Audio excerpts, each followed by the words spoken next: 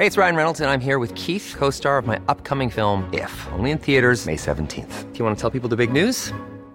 All right, I'll do it. Sign up now and you'll get unlimited for $15 a month and 6 months of Paramount Plus Essential Plan on us. MintMobile.com/switch. Upfront payment of $45 equivalent to $15 per month. Unlimited over 40 gigabytes per month. Face lower speeds. Videos at 480p. Active Mint customers by 531.24 get 6 months of Paramount Plus Essential Plan. Auto renews after 6 months. Offer ends May 31st, 2024. Separate Paramount Plus registration required. Terms and conditions apply if rated PG. Hiring for your small business? If you're not looking for professionals on LinkedIn, you're looking in the wrong place. That's like looking for your car keys in a fish tank. LinkedIn helps you hire professionals you can't find anywhere else, even those who aren't actively searching for a new job but might be open to the perfect role. In a given month, over 70% of LinkedIn users don't even visit other leading job sites. So start looking in the right place. With LinkedIn, you can hire professionals like a professional. Post your free job on linkedin.com/people today.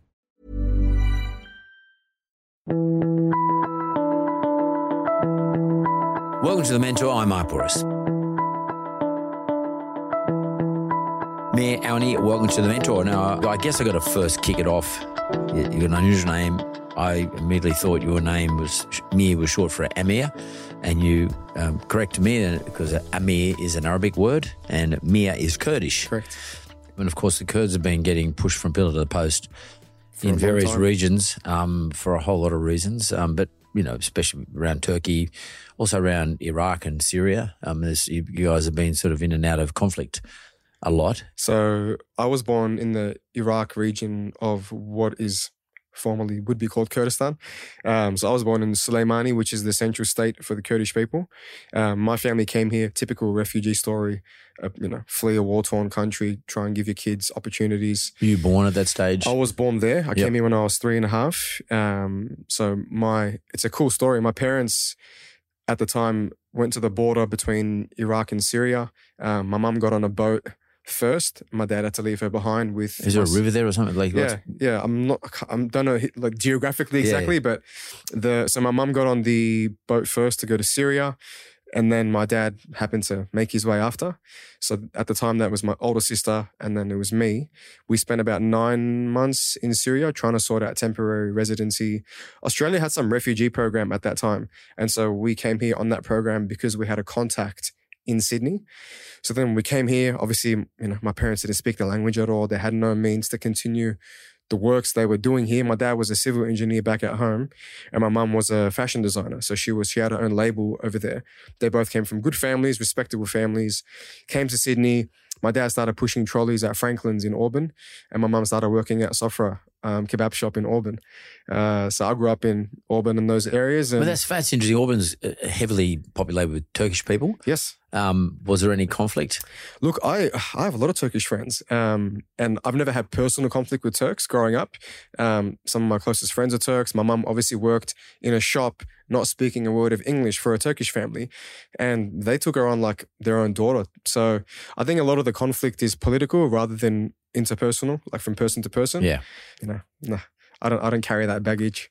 So as a kid growing up in Auburn, obviously you went to school there because you're only 3 when you arrived here in Australia. Yes. Do you remember how quickly it took you to learn the language? I think it wasn't as difficult for me as potentially my older sister because I was still very young.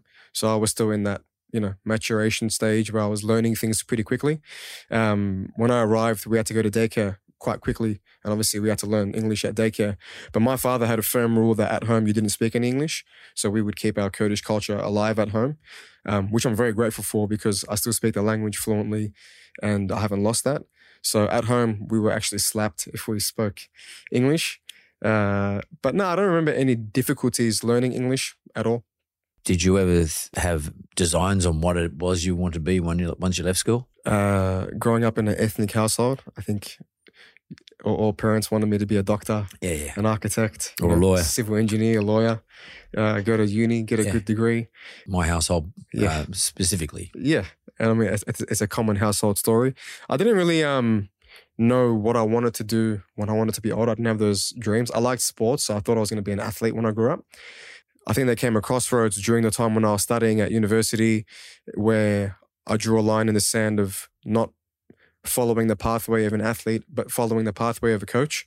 I felt like at the time my interests were lying more in being a coach and pursuing that than actually pursuing being an athlete. A simple moment was me realizing in my spare time I was doing more to understand about anatomy and physiology rather than, watching fight tape and learning about skills.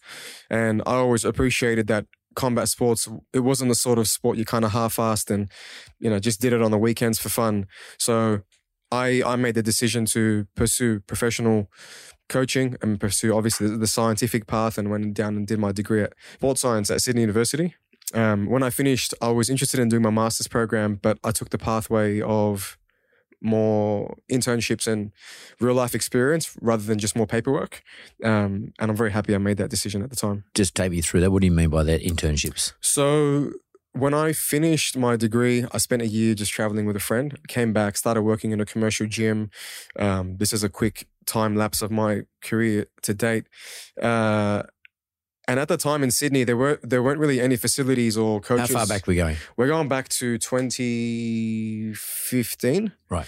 At the time, there weren't a lot of coaches or facilities working with combat athletes in Sydney. So I was volunteering, working in some different sporting populations, track and field, basketball, but I wasn't really interested. So at the time, I reached out to a coach who was presenting in Sydney, and they recommended that I reach out to a few people in America. And so I did that, connected with a coach in America who I'm still very close with now. His name's Lauren Landau. And then I pretty much sorted out my visa program, went over to America and spent 8 weeks there. And what type of coach was he? So he was the head of performance effectively for the Denver Broncos, and he owned a private facility. And in his private facility, they were working with a lot of combat athletes. Justin Gaethje, Neil Magny, TJ Dillashaw, Curtis Blades, I'm sure all names that you're familiar with. And so I thought I need to go there and learn from this guy and learn from this environment. And that's what I did. People often wonder how they can network and get an advantage out of the network. And you obviously reached out to somebody. I don't know if you knew him or not, but somehow you got accepted by this individual. How the hell did you, a young Kurdish kid, just fresh out of university doing a sports science degree, where'd you get the courage to do it? And, what made you think you could do it? And what was it that allowed you to pull it off? Since a kid, my parents always said to just try things. And I think watching them grow up, I wasn't afraid to just try. And I still carry that today. So in defense of the story, internships aren't an uncommon thing to offer to students. But there's plenty of students in the US. Exactly right. So I applied for a few in America and just got rejected. I think they thought that, look, this kid's in Australia, he's not going to come over. When I applied at Landau's, look, it took 6 emails and I still didn't get a reply from him. I called the facility on a landline in America, and his PA picked up. And I said, look, my name's Mia. I'm calling from Sydney. She was a bit taken off. And I said, I just need a yes or a no because I don't want to waste your or my time either. She said, no, we'll check your email and we'll get back to you. So they responded within a day, I remember, and they said, look, you've been accepted. So I purchased flights and everything. I sent them the details just to show them that I was serious. I actually ended up not being able to go initially because Trump had that clause where people who were born in Iraq couldn't enter the US on an ESTA program. So I lost all my money on flights and everything.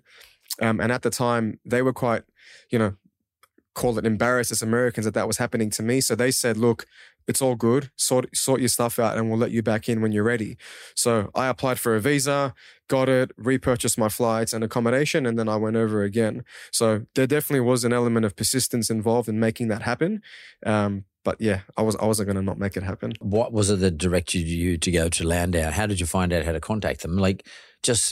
How'd you work out what their email address was? What did you do? I was at a seminar in Sydney. It was called the Play Conference. Obviously, when you're in an industry, there's communal pages, and the Play Conference still continues today. So if you're an aspiring strength and conditioning coach, a physio, allied health, you go to these seminars to network and to learn.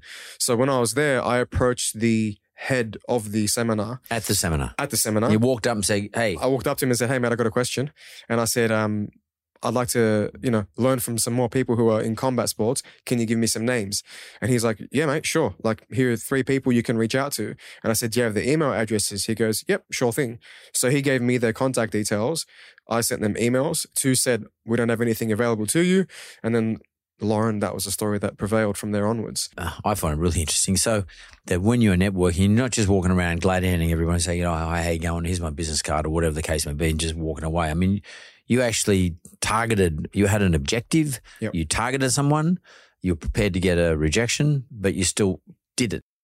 I agree with you in that when a lot of people are networking now, they kind of either don't have the strategy on how to effectively network and, not go in with an agenda, but have an objective and to network effectively. I mean, I still do it now when I go to an event where I'm talking to younger students or other allied health professionals in the industry. So for me, I definitely remember going to that conference saying I wanted to speak to one of the few people that were there from the States because I wanted to get some information about who I could reach out to because I had no options in Australia. I would have traveled to Perth, to Melbourne if it meant networking and learning from some folks, but that person just didn't exist at the time for me. So my plan definitely was to just ask if they said, we've got nothing for you. I mean, what's the worst that happens? I'd be back where I started that day. And when you pitch into the people in the US, what did your content say? Did you give yourself a bit of a rap, or I mean, what did you say? I had no rap to give. Well, how did you get them interested? But how do you get them interested then? Because they're probably getting thousands of these things across the States. Well, by email, my name is XYZ. I'm a student from Sydney. I'm an aspiring, strength and conditioning professional. I'd like to apply for the internship program.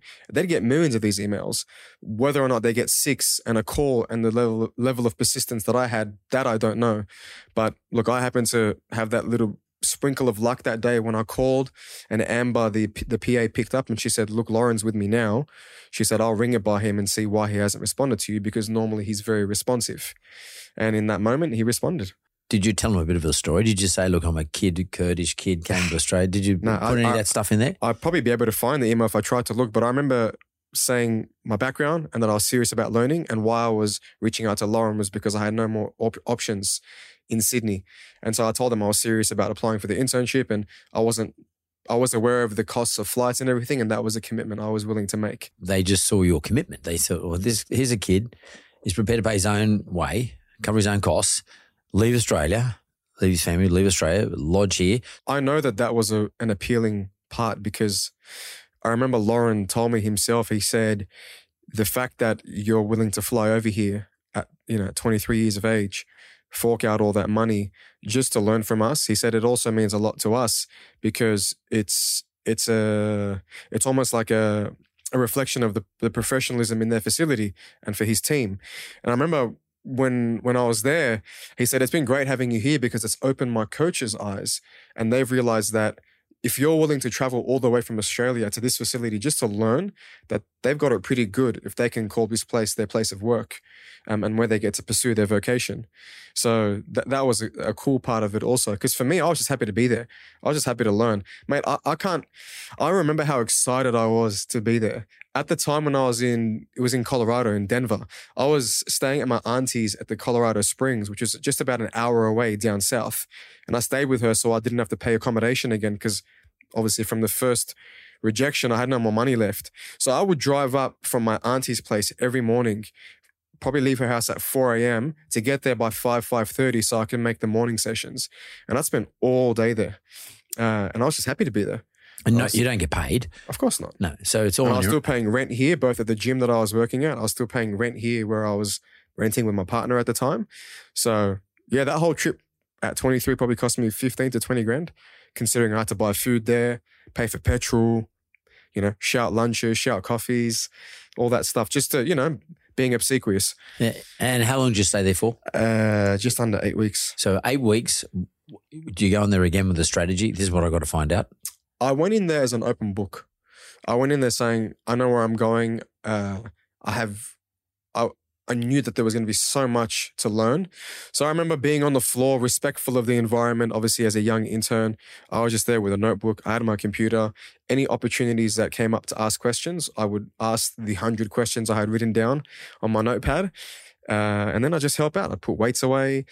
I would ask the coaches there if they needed any assistance. I tried to stay out of the way and just observe. And then when opportunities came up to ask what I needed to ask and ask my questions, I did that. And look, I think I have a a good ability to show appreciation, and I'm a very grateful person. So when I was there, I think it's just an ethnic thing also. I'd get coffees for all the guys in the mornings. Every time I was at a cafe, I'd call Lauren. I'd be like, hey, mate, I'm just at a coffee place, in Denver. It's really good. Do you want a coffee? He'd be like, yeah, sure. And I'm like, fuck, if I got him one, I got to get all the other guys one. So now I'm $50 deep into buying coffees for people. And I think that warmed them up to me quite quickly. So I made a lot of friends in Denver, people I still speak to now. I still speak to Lauren. I consider him a mentor of mine and a close friend over the last, 7 to 8 years. And yeah, I think me showing how hungry I was just to learn and be there made it easier to connect with them. And my story in that I came from Australia, that I got rejected the first time, I noticed that Lauren gave me a little bit more of his time than he did to some of the other interns there. And I was very appreciative of that. So funny enough, I think 2 years later, Lauren was coming back down to Sydney to present at the national conference in Gold Coast. So I told him, I'll meet you there a week early and I'll show you around. So we met there. I took him to the reptile park. He wanted to put a koala on his back and we did all that stuff. And in those exchanges, we went out to lunch, we went out to dinner. I asked him about business, how to build a successful, performance facility, how to run a team, how to remain relevant in the climate, all those sorts of things. So it was, when I started and said I went down the route of internships and experiences rather than more paperwork, I'm very happy that I did that at the time. You obviously built a very good relationship with him, and clearly you learned a lot from him. Where was the genesis of ETHOS, your business, ETHOS, your performance management business, sports performance management business, particularly for combat sports? How did that arise? So the idea. I was actually sitting down with Lauren and we were talking about business names, and it was having coffee with him where we came up with ETHOS Performance. I remember he said, yeah, that sounds pretty cool. You should keep that one. And that was the origin of it. But my background was in combat sports as an athlete. And obviously, like I had mentioned, the professional landscape at the time in terms of high performance for combat athletes in Sydney and Australia, it didn't really exist. Hence, I went to America. And then when I came back, I just leveraged what I had learnt, my continual interest, and then the relationships that I had at the time to start working with combat athletes more and more and more and more. And look, I was still personal training at the time to earn an income to facilitate That's your cash flow. To facilitate my side hustle, my hobby, my interest, which was working with combat athletes. And I did that for a lot of years. I coached a lot of people for free. I was driving all over Sydney just to get more skin in the game, get more experience, take different fighters through different programs and, do more fight camps just to build more experience with that population. And then I migrated my personal training business out of a commercial facility, which I had outgrown at that time, to another facility in Rhodes, in the inner west area in Sydney. And it was at that facility where the population of athletes that I was working with really started to grow. And it took a few catalyst athletes like Tyson Pedro, George Kambosos, Taito Ivasa. And when I started working with them and people on social media, obviously with social media becoming more prominent at the time also, just a lot of eyes were on what they were doing. And then people realized that they were all training with the same person, being me. And so organically, a lot of young fighters, a lot of up-and-coming combat athletes started reaching out to me. So it was at that facility where I really got the opportunity to build a stable of athletes that I was working with. That went right up until first lockdown, and the owner of that facility kicked me out. He said, when lockdown's effectively over, you don't have a place to come back to. So within a 4-month window, I had to secure a lease, secure a loan, and open a facility. And how I got to know about you was actually watching, I think it was Ty Bam Bam. I think it was him, but I can't quite remember. It might have been George. Seeing that they gave you a bit of a rap a few times. And then I wondered, who's this ETHOS guy? Yeah. And then I started following you. That worked. And by the way, from my point of view at least, and I'm sure lots of other people started to come to you as a result of that. I want to ask you this. Why was it that you thought that you should build something specific around that? I didn't. You didn't? I didn't. Do you believe in persistence as a good quality, right, Mark? Yeah. Do you also believe that every story has a little sprinkle of luck. Yep. Where the opportunity finds you at the right time. Yep. Given you've done the right things. You've got to be in the field for it to happen. Correct. Yep. You can't just sit there on your ass and go, luck, find me, please. Yeah. So for me, that was, I blindly, out of complete passion and interest, said I'm indexing heavily in combat sports because it's all I wanted to do. But I still was preserving cash flow by seeing those people that I was getting Nothing paid. specific, just train me. General populations, which is still very admirable. And there's nothing wrong with and it. our business still does it also. But for me, my sprinkle of luck was that nobody else was doing it as heavily as I was in that window of time. And so I built a solid reputation working with the best combat athletes in the country who went on to being the best combat athletes in the world. And so if I tried to do the same thing right now in today's climate, it's a very different path. It's a very different story because the market's more saturated now. A lot of people started to realize that, combat sports are getting more popular. So they tried to index and also come into the field because they saw market opportunity. I never saw the market opportunity at the start. For me, it was purely out of passion in what I wanted to do.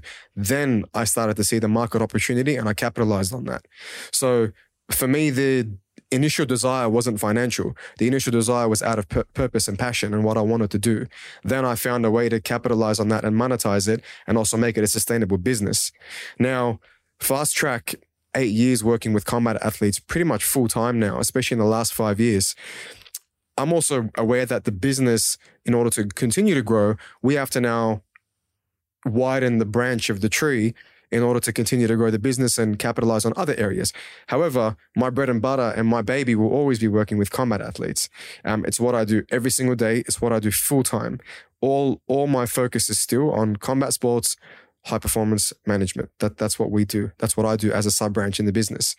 So I think for people, the whole thing of niching, I niched in an industry that's already niched. So strength and conditioning, high performance, it's quite a niche industry. Jobs are hard to attain, whether it's working in the employment sector or working in the private sector.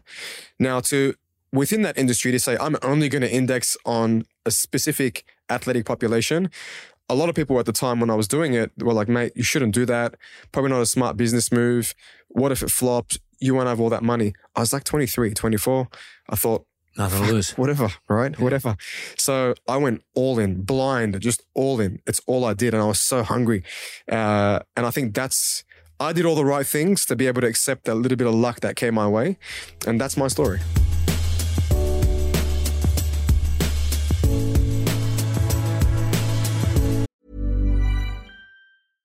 How would you like to look 5 years younger? In a clinical study, people that had volume added with Juvederm Voluma XC in the cheeks perceived themselves as looking 5 years younger at 6 months after treatment. Look younger, feel like you. Add volume for lift and contour in the cheeks with Juvederm Voluma XC. Reverse signs of aging by adding volume to smooth laugh lines with Juvederm Volure XC. For important safety information and to find a licensed specialist, visit Juvederm.com. That's JUVEDERM.com. Not for people with severe allergic reactions, allergies to lidocaine, or the proteins used in Juvederm. Common side effects include injection site redness, swelling, pain, tenderness, firmness, lumps, bumps, bruising, discoloration, or itching. There's a risk of unintentional injection into a blood vessel, which can cause vision abnormalities, blindness, stroke, temporary scabs, or scarring. Talk to a licensed specialist to find out if it's right for you. Hiring for your small business? If you're not looking for professionals on LinkedIn, you're looking in the wrong place. That's like looking for your car keys in a fish tank. LinkedIn helps you hire professionals you can't find anywhere else, even those who aren't actively searching for a new job but might be open to the perfect role. In a given month, over 70% of LinkedIn users don't even visit other leading job sites. So start looking in the right place. With LinkedIn, you can hire professionals like a professional. Post your free job on linkedin.com/people today.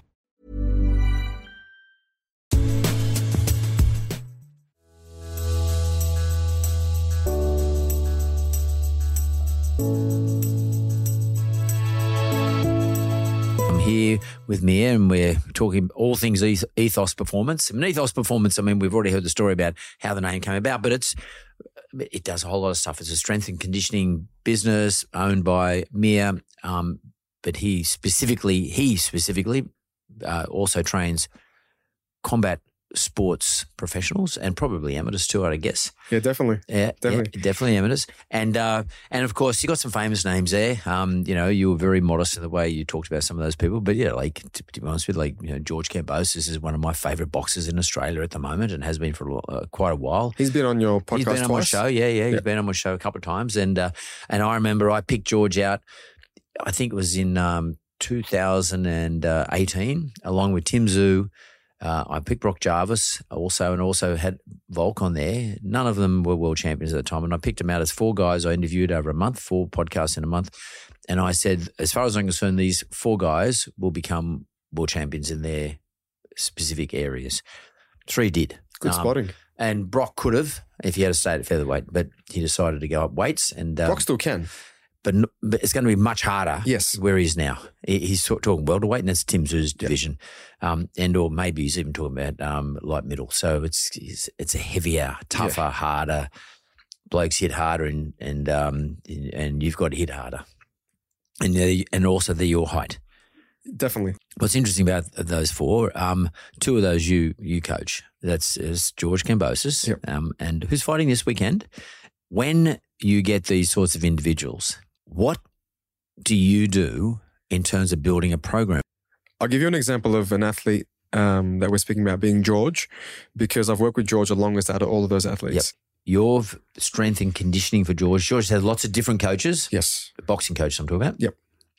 But you've been the cornerstone in terms of his strength and conditioning. Yeah, I've been working with George very consistently for almost 8 years now. Yeah. So while he was in the Philippines with Fortune, while he's made those transitions in camps, I've always been in the corner with him. And George is a very unique athlete because, and I say this objectively, in that I don't think I've ever worked with anybody who's been so consistent for such a long period of time. In weight division, you mean? He walks around as a natural lightweight. He's a natural lightweight, definitely. And over the years, we've got him bigger. We've got him walking around to a heavier weight so he can actually cut down a little bit to lightweight. But by consistency, I mean in not getting sidetracked with things like taking extended breaks, making money and falling off the horse a little. So I think he's very intrinsically motivated, regardless of all of the external pleasures of becoming, one of the most successful athletes in the world. So with George or with any athlete that we work with, like we were saying earlier before the show started, we also start working backwards from what they need to develop physically and backwards from major competitive events that are upcoming. And obviously that changes for an amateur athlete. It changes for a professional athlete, but ultimately it's working from a set objective, that being the person's physical requirements as well as their competitive requirements, and then working to that date. So like someone like George, do you look at him and say he needs to put on a little bit more strength in his posterior area? Definitely. So we have a in-depth testing process that we take our athletes through at ETHOS. Okay, let's go through that because that's what I want to know. We test isolated joint strength in areas like the neck, hips, elbows, shoulders, all common joints and also common areas that combat athletes need to be strong in. We test their power, we test their maximal force production, we test their energy systems. So at the moment, our testing protocol, I'd say for a combat athlete, is probably the best in the country, objectively speaking. And we've collected data on over 350 combat athletes over the last 2.5 years. So we have a really good sample size. And by that, what I mean is we can tell an MMA athlete, based on their results, here's where they stack up against, a cohort of X amount of athletes, which is all nice to have. Yep. Definitely in a weight category based sport. It's nice to be able to do that. Obviously, there are certain weight categories that we don't have a lot of data on. For example, if you look at female mixed martial artists, there just aren't that many in the country as it stands. So the population pool is a little bit smaller. But either way, we have good information where we can tell an athlete, here are your weaknesses. Here's where you stack against some of the other athletes in this demographic. And then we also have data from, the UFC Performance Institute where we can share what their averages look like and where our athletes stand at the moment. Now, that's all nice to have. And the way I like to justify it is it just enables better decision making when you're working with an athlete. So if I can show an athlete, you started at this point, And in a 3 to 6 month window, we are now here, quantitatively speaking, I can let them know that they're improving. So look, for me, there's a saying of like, if you're not testing, you're guessing. And not everybody has the access to the resources that we have now, but you can always test on a budget relative to the person. There's a big spectrum of testing. You can think about it like a bronze, silver, and gold package. So for us, the first place we start now is testing an athlete, is to get an understanding of their baseline of physical, capabilities. And then we work backwards from the things that we need to start working on with that person. I've been thinking for some time about what are my objectives. I mean, I don't want to make this about me, but what are my objectives? Because the only way I can work out relevance in terms of training is what's my objective. And then I've got to work out, well, Mark, what functions do you want to be able to do now and in the future, more importantly? And how do you build up towards that? And it's, I don't want to run 100 meters in 12 seconds. I don't want to play rugby league for New South Wales. I've given the boxing away, so I'm not going to have any boxing things. I really like my jiu-jitsu, so I'd like to get stronger at that. But functionally, I want to be able to bend down, walk upstairs, walk downstairs, pick up a wheelbarrow at home if I'm at the farm, dig some holes in the garden if I want to, lift the soil up, and I don't want to end up with a sore back at the end of the night. I want to be able to use a pitchfork and a spade. And I've been thinking about it a lot, like, there's functional stuff. Like, what functions do you want to be able to perform? And then I thought to myself, really, most people go to the gym don't really understand what sort of exercise they should be doing, because their starting point, what functions do I want my exercises to help me with? They haven't started from the right starting point. Is that something you come across? I mean, just put fighters aside for the moment. Yeah, definitely. But just generally, it's a big gap. 100%. And I think, Mark, social media and all of the information now doesn't help with that either. You said it really well. My mum's 60 years old, and I trump her. I'm a bit older than her, a lot actually. Yeah? I'm nearly 70. Oh, wow. So my mum, about 3 years ago, she had a knee replacement and she started getting a lot of back pain. Obviously, ethnically speaking, no history of weight training or an appreciation for any of that stuff. So I said, Mum, just come to the gym. Obviously, we'll train you. Let's just get started. She was resistant for a while, and then she took it on board. 3 years later, my mum is an absolute beast in the gym now. And I can see how confident she is, because it's enabled her to do exactly those things that you just said. She's playing with my nieces on the ground now. She's able to walk upstairs. And Dr. Adia speaks about this as well, where he says... Is that an Arabic name? I don't know. Atia, Egyptian, maybe? It sounds like Lebanese or something like this. He's definitely got Egyptian eyebrows, that's for sure. So. Totally, because I was talking about a mate of mine who's a Lebanese guy, and he said, he's Lebanese for sure. Yeah, that's the ethnic... Yeah, we adopt. The proud Lebanese, yeah. So, Dr. Adia speaks about the fact that after a certain age group or an age range, call it 65 years old, one of your biggest problems that will arise is your risk of falling. Yeah, hip problems. Hip problems. And the statistics show that, at 65 years and above, if you fall and have a hip replacement, 1 year, 1 to 2 years, right? So then you work back from markers such as that and go, how do I prevent? You should just explain that. You mean as in a biomarker, like a marker that marks something that could happen to you. That's correct. That's a tester. That's a baseline tester position. Things that you should be aware of. Like most men after 50 years of age probably develop some sort of prostate cancer. Yeah. And so having regular colonoscopies are going to be helpful for your health. Getting blood work done and checking your testosterone. And PSA. Correct. And looking at those markers are important, because statistically speaking, those things are going to cause detrimental effects to your health after a certain age. So if I'm you, Mark, I'm being aware of all of those markers.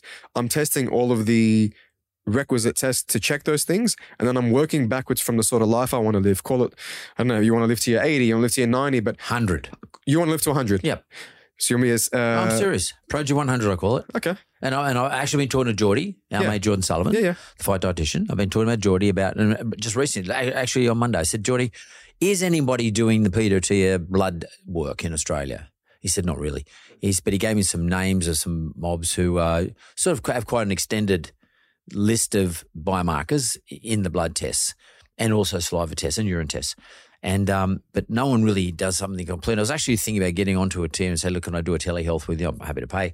And say, mate, what biomarkers do you test for? It would be great to do that. Bring it back to St. Vincent's, I don't know, wherever, and just say, build a program. It's very hard to get those bloods done because they're not going to be provided by a general practitioner. Well, the GP doesn't even know. Exactly right. They're not aware of the things that you're even trying to ask for.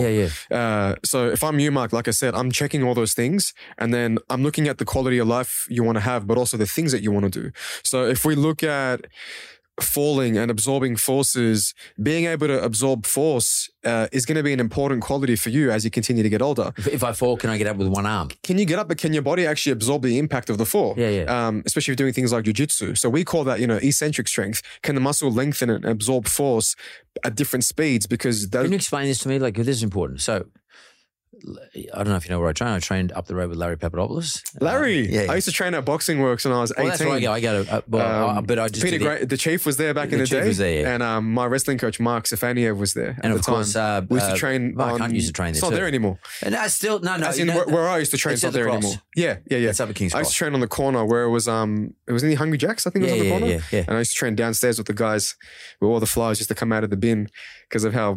That old school fight gym. Well, this one here is it's a pretty good gym, but it's mostly MMA fighters. There are not many boxers. They call it Boxing Works, but it's mostly MMA stuff or jiu-jitsu. Man, those guys are legitimately the OGs in the combat Larry game. is the dude. Larry is, yeah. He's a scary dude, but he's the nicest bloke in the world. But what he doesn't know about the sport, nobody knows in terms of technique. Yeah. And I find it very frustrating, to be honest with you. But in any event, one of the things I've noticed is sometimes when if I'm just trying to get out of, he's got me in some sort of position and I'm trying to stand up, my left side starts to give away a little bit because I got bursitis. Okay, it's just a burst on the hip. My hip's okay, but I thought to myself, well, you got to start to train around.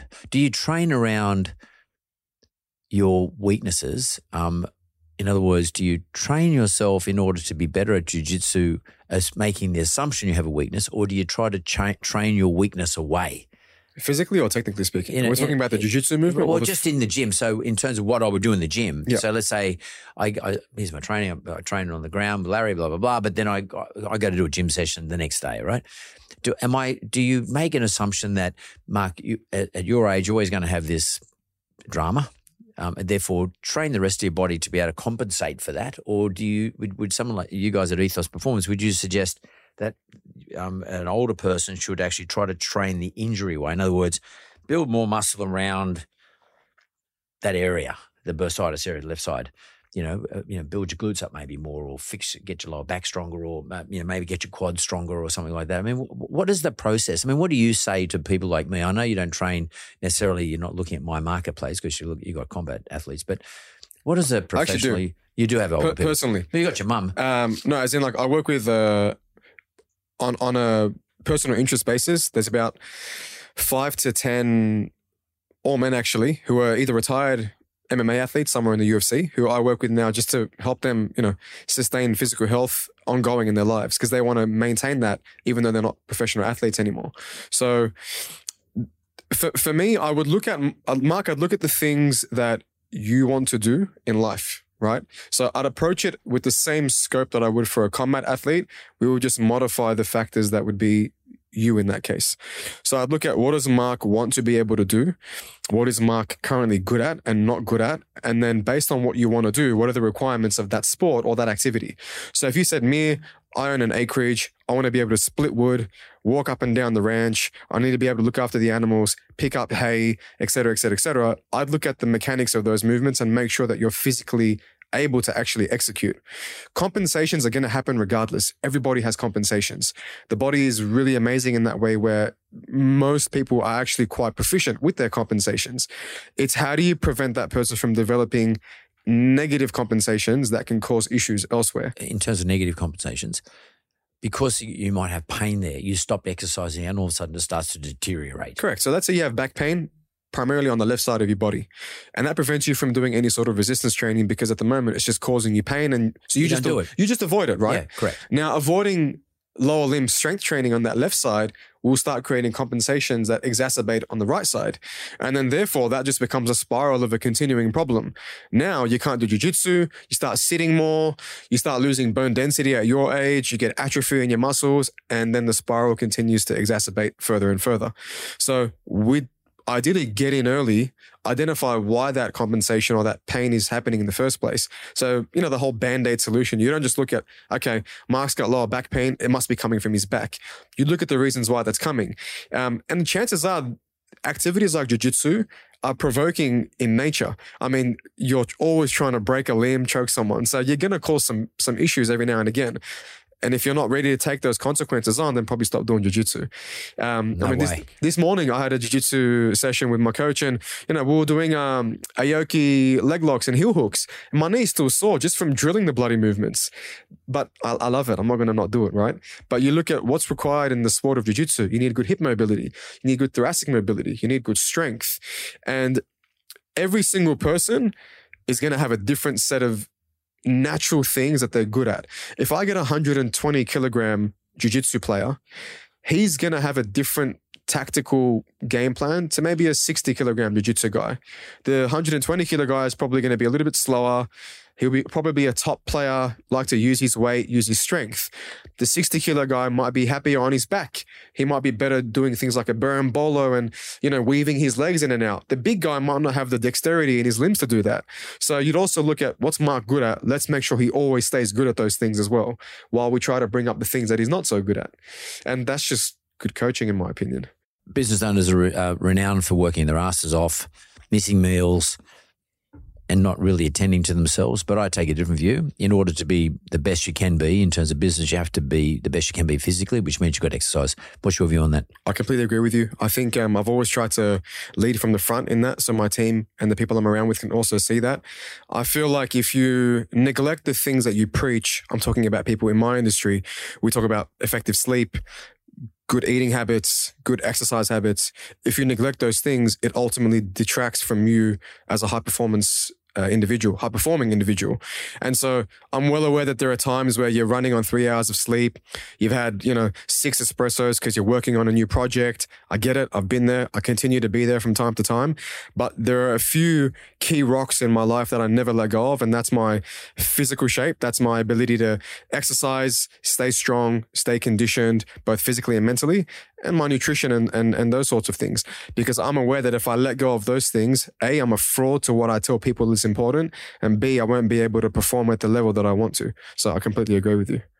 I really like the way you approach things in terms of, or ethos, performance approaches things relative to specificity, in other words, in a person. And I think that's really cool. Like it's a new movement because like most of us, like when I first started training, I was like going to the gym, that is, I was like 16 and there was a bench press and there was a bag and a couple of hand weights that were all rusty, and you just did some curls and a few things like that. And it's amazing how the world has changed in the last, in that case, 50 years, how the world has changed and become much more sophisticated. And you're at the cutting edge of this sophistication, because we didn't have in those days anybody who understood the science. It was all handed down, old school, sort of wives' tales to some extent, how you train, how you exercise. The big thing was, if he's a good 400-metre runner, he can play football and he can box. So if you weren't any good at 400 metres, you immediately thought you can't play football or can't box. And everyone was trying to do 400s and getting injured, of course. Because they didn't do enough exercise to be good at a 400. Because a 400 you're running, it's a hard run. Yep. And if you haven't built the right muscles up in order to be able to do that, you'll get an injury for sure. Something is going to not work. It was going to work against you. But what you're doing, what Ethos Performance Now is doing, is applying science. And also, as you said, really right at the very beginning, sort of a passion to get things right. And that's pretty cool. I should have taken up your offer to come and train with you a long time ago, which you did offer to me maybe a couple of years ago. Yeah, it was a couple of years ago. There are certain things that people should just do year round. And like you said, with the field moving forward, more and more professionals are coming to realize that, okay, there are just some stock standard things that I should probably be ticking off with this athlete. But even George right now being in America, preparing for the fight on the 22nd of July.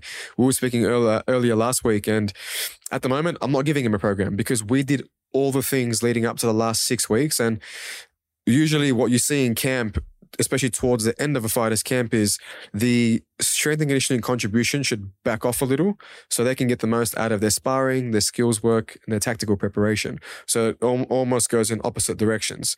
When they're out of camp, when they're not preparing for a fight that's upcoming in the imminent future, we can really start ramping things up in the gym. And that's what George and I do very, very well together. So out of camp, he's back onto it straight away. We're in the gym. We're identifying where we can make improvements. Can we put on some more muscle? We'll chat with his dietitian at the time, and then we'll work on those things. So George right now, as an example, isn't doing any of my programming. Tyson Pedro just flew to New Zealand last week. He will be following a program probably right up until the fight. But again, his case is different because of his injury history. He can't afford to not do any strength training when he's in camp because of his multiple ACL rehab cases. So he can't afford not to do any training. No, he needs the resilience that you get from strength training because of his knee. So I don't know if you're aware of the CKB schedule overseas, but in camp, it's pretty brutal. They really push those guys hard. So with Tyson, we do one strength session a week at the start of the week when he's most fresh. And for us, it's about ticking off boxes so we can maintain some sort of resilience in his lower body so he can cope with the demands of that camp. He's at City Kickboxing, is he? Correct. Yeah. So he does his camps there now. So he went there last week. He'll probably be there till 1 week out of the fight. They'll come back to Sydney and do the whole fight week here. It's going to be pretty cool, that fight weekend. And how do you think George is going to go? I mean, I reckon George has got the stats on him. Yeah. We'll see. I mean, Mark, it's a fight. Yeah. Things can happen. Yeah. I've always backed George since he was a young fighter. Our first fight was in Melbourne Pavilion, and then it was pretty cool. We worked together up until he had his world title fight in Marvel, and it was a nice reflection to look at where he started and kind of where he is. I think George will win against Maxi pretty convincingly, not because of my relationship with George, but because I can see how hard he's preparing and all the improvements and adjustments he made since his last loss. George will have to fight for the IBF, and then I don't know, Tank and Shakur will have to fight for the WBC or the WBA, and then they'll have those little matchups that happen again in that mix. And just by the way, Thanos if you don't know, is a Greek god, and he was a Greek god of death. And I don't know why they picked the Thanos. I have a son called Dane, and his name in Greek is Thanos. My favorite Marvel character, Thanos. Yeah, his favorite Marvel character. He's my favorite because in all of his aggression, he just wants peace. Yeah. And I think it's an interesting character for a male figure to have that as well. But we won't touch on that today. Yeah, I've really enjoyed being with him. Maybe we could do a collab together when after September, when all the the fighting's all over and the UFC's done here, and George has won his IBO fight and things quieten down a little bit. Maybe we could do a collab and I can come and see you and we can sort of film you looking, maybe testing me, and then we can sort of work out what I need to do once I sit down and brief you on what my functions I want to be able to perform, and what does an older person like me do in terms of training regimes relative to how I want to function. I think now that you told me the Project 100 is pretty cool. Yeah. I'd love to help you out with that. Yeah. And I'm going to get Geordie involved in terms of, I've already been talking to Geordie a lot about it, but I want to have proper baselines, what I can do physically. Yeah. That's, say, someone like you. What's what are my objective reads at the moment, blood tests and things like that say. It'd be good to, there's no one in Australia who can work out biological age relative to chronological age, but that'd be important to get I won't derail on too much. I think good science is a combination of the research-based hard science, peer-reviewed literature, what the data says. It's an appreciation of what's worked anecdotally for people and civilizations and cultures well before any of the science that we see now. Yeah, for example, the Mediterranean diet and all that. Mediterranean diet, if we look at herbal medicine, plant medicine, things that aren't so, appreciated by current Western science, but have worked for a long period of time. I take a deep interest into that as well. So I think if you can combine, the empirical data, the hard science with the anecdotal stuff and blend it together, you have a good chance of success. And so, I've known Geordie for a long time. We started hitting the combat space together about 7-8 years ago. And we've done a lot of fight camps together and work with a lot of fighters, world champions. So effectively, Mark, it sounds like you're a high-performing individual and you need a high-performance team around you to enable what you need to do. So that's what we do with world champions, and that's what we'd probably do with you. I guess what I want to do too at the end of the day is I want to share with a broader audience what I have the privilege of having access to, because not everyone has the same access that I have. And here I'm having access to you. I have access to Geordie. I have access to Larry, Jeff Fennick. I have access to all sorts of people, and unfortunately, I'm in a position to be able to afford these things too. So, it's not for everybody, but at the same time, I'd like to be able to share with everybody what it is that I'm lucky enough to see and experience. And it'd be cool to be able to do that. Definitely. And there's a lot of low-hanging fruit for a lot of people who don't have the access to all those resources. Totally. So it'd be good to capture that. Okay. Mir, good to see you, mate. Thank you, Mark. Appreciate it. Thanks for listening to The Mentor. Audio and production is by Jess Morley. And production assistants, Jonathan Leondis.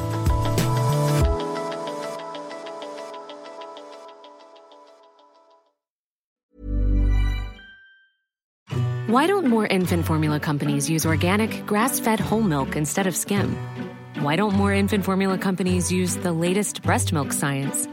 Why don't more infant formula companies run their own clinical trials? Why don't more infant formula companies use more of the proteins found in breast milk? Why don't more infant formula companies have their own factories instead of outsourcing their manufacturing?